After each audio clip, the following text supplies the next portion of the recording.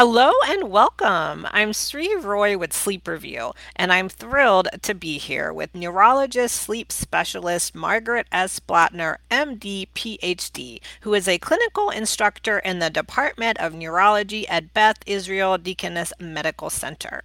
In 2022, she won a joint Hypersomnia Foundation and AASM Foundation strategic research grant for research that could ultimately improve the accuracy and utility of idiopathic hypersomnia diagnosis.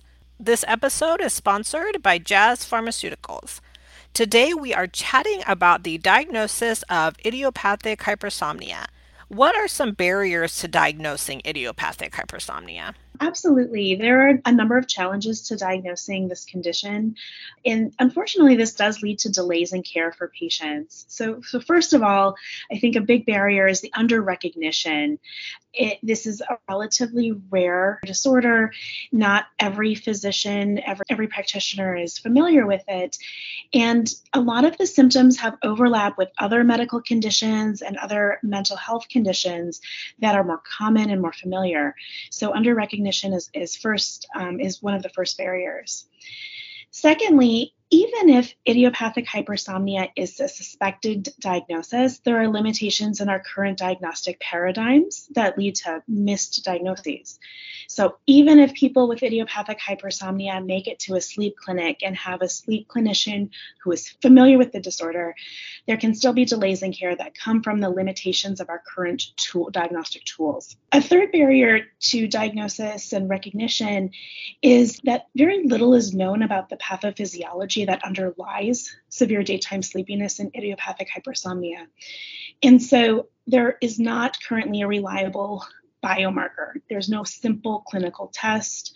And so this limits both our diagnosis and also limits kind of recognition of this disorder by people who maybe aren't quite as familiar.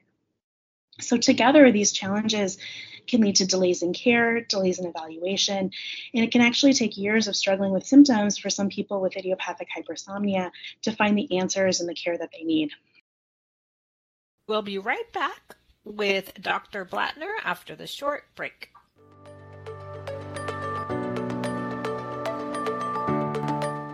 This episode is sponsored by Jazz Pharmaceuticals.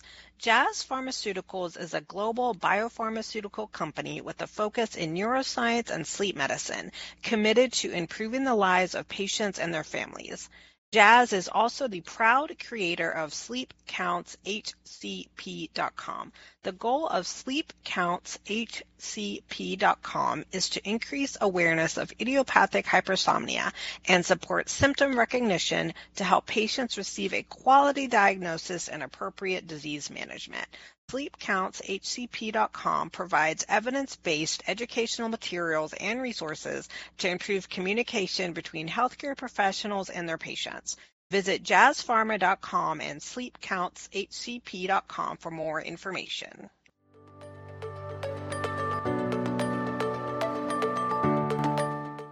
Objective sleep testing is needed to diagnose idiopathic hypersomnia. What polysomnography and multiple sleep latency test findings support a diagnosis of idiopathic hypersomnia? Idiopathic hypersomnia is typically diagnosed using an in-lab polysomnogram followed by a multiple sleep latency test or a nap test the next day.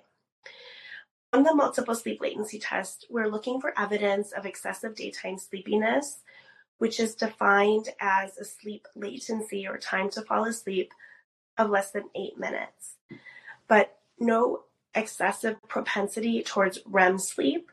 So this is defined as fewer than 2 sleep onset REM periods. Although the MSLT has very good sensitivity and reliability in people with narcolepsy type 1, it is more limited for the diagnosis of idiopathic hypersomnia, and we know that the MSLT, though very commonly clinically used, has limited sensitivity and reliability in this condition. Alternatively to the MSLT, idiopathic hypersomnia can be diagnosed by documentation of prolonged sleep duration. This is defined as greater than 660 minutes, either recorded on overnight extended polysomnogram or averaged over 7 nights on actigraphy recordings. However, realistically, in clinical practice, these are rarely available. Regardless of the test, context is critical in interpretation of the sleep study because the same findings can be seen in insufficient sleep, circadian rhythm disorders, and with people taking certain medications. Because of these limitations in our current diagnostic tools, my own area of research is in how alternative diagnostic paradigms and alternative tests may help better demonstrate or better capture the excessive daytime sleepiness and prolonged sleep duration that is experienced by people with idiopathic hypersomnia. So these are projects that we're working on actively right now to hopefully make clinical diagnosis more efficient for people and to prevent missing people who suffer with this condition and who are just not being captured by our current testing algorithms. What are some best practices for conducting a PSG and MSLT for a patient with suspected idiopathic hypersomnia?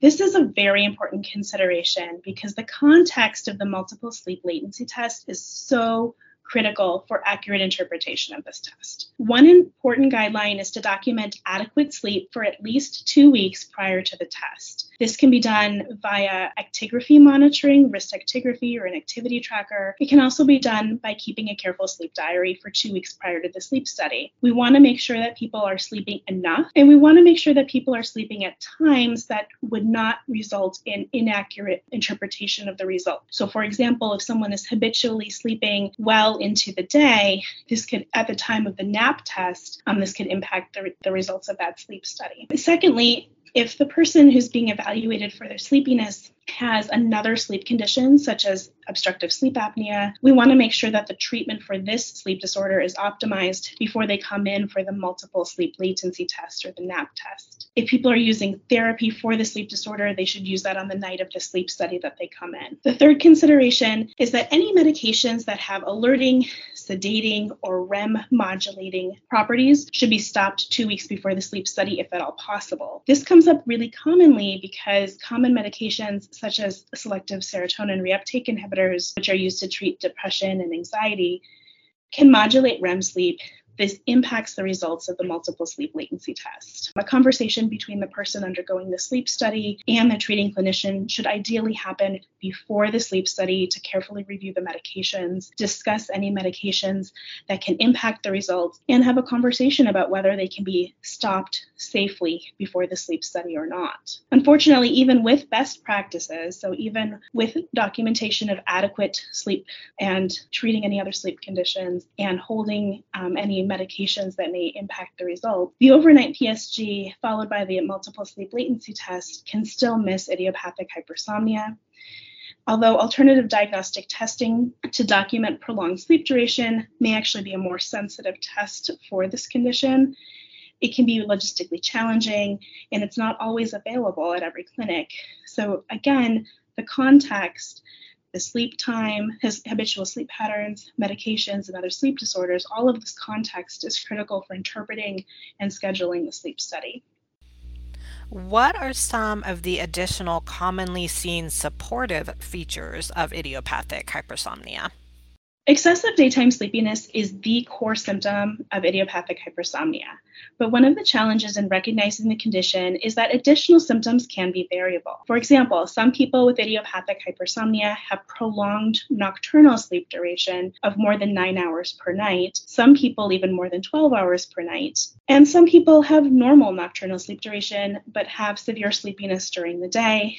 Other symptoms that we can see with idiopathic hypersomnia are sleep inertia or severe difficulty waking up in the morning associated with grogginess, impaired morning performance, sometimes saying or doing things that are nonsensical, and it can take an hour or even more for these symptoms to resolve in the morning. Other symptoms of idiopathic hypersomnia are not as clearly sleep-related.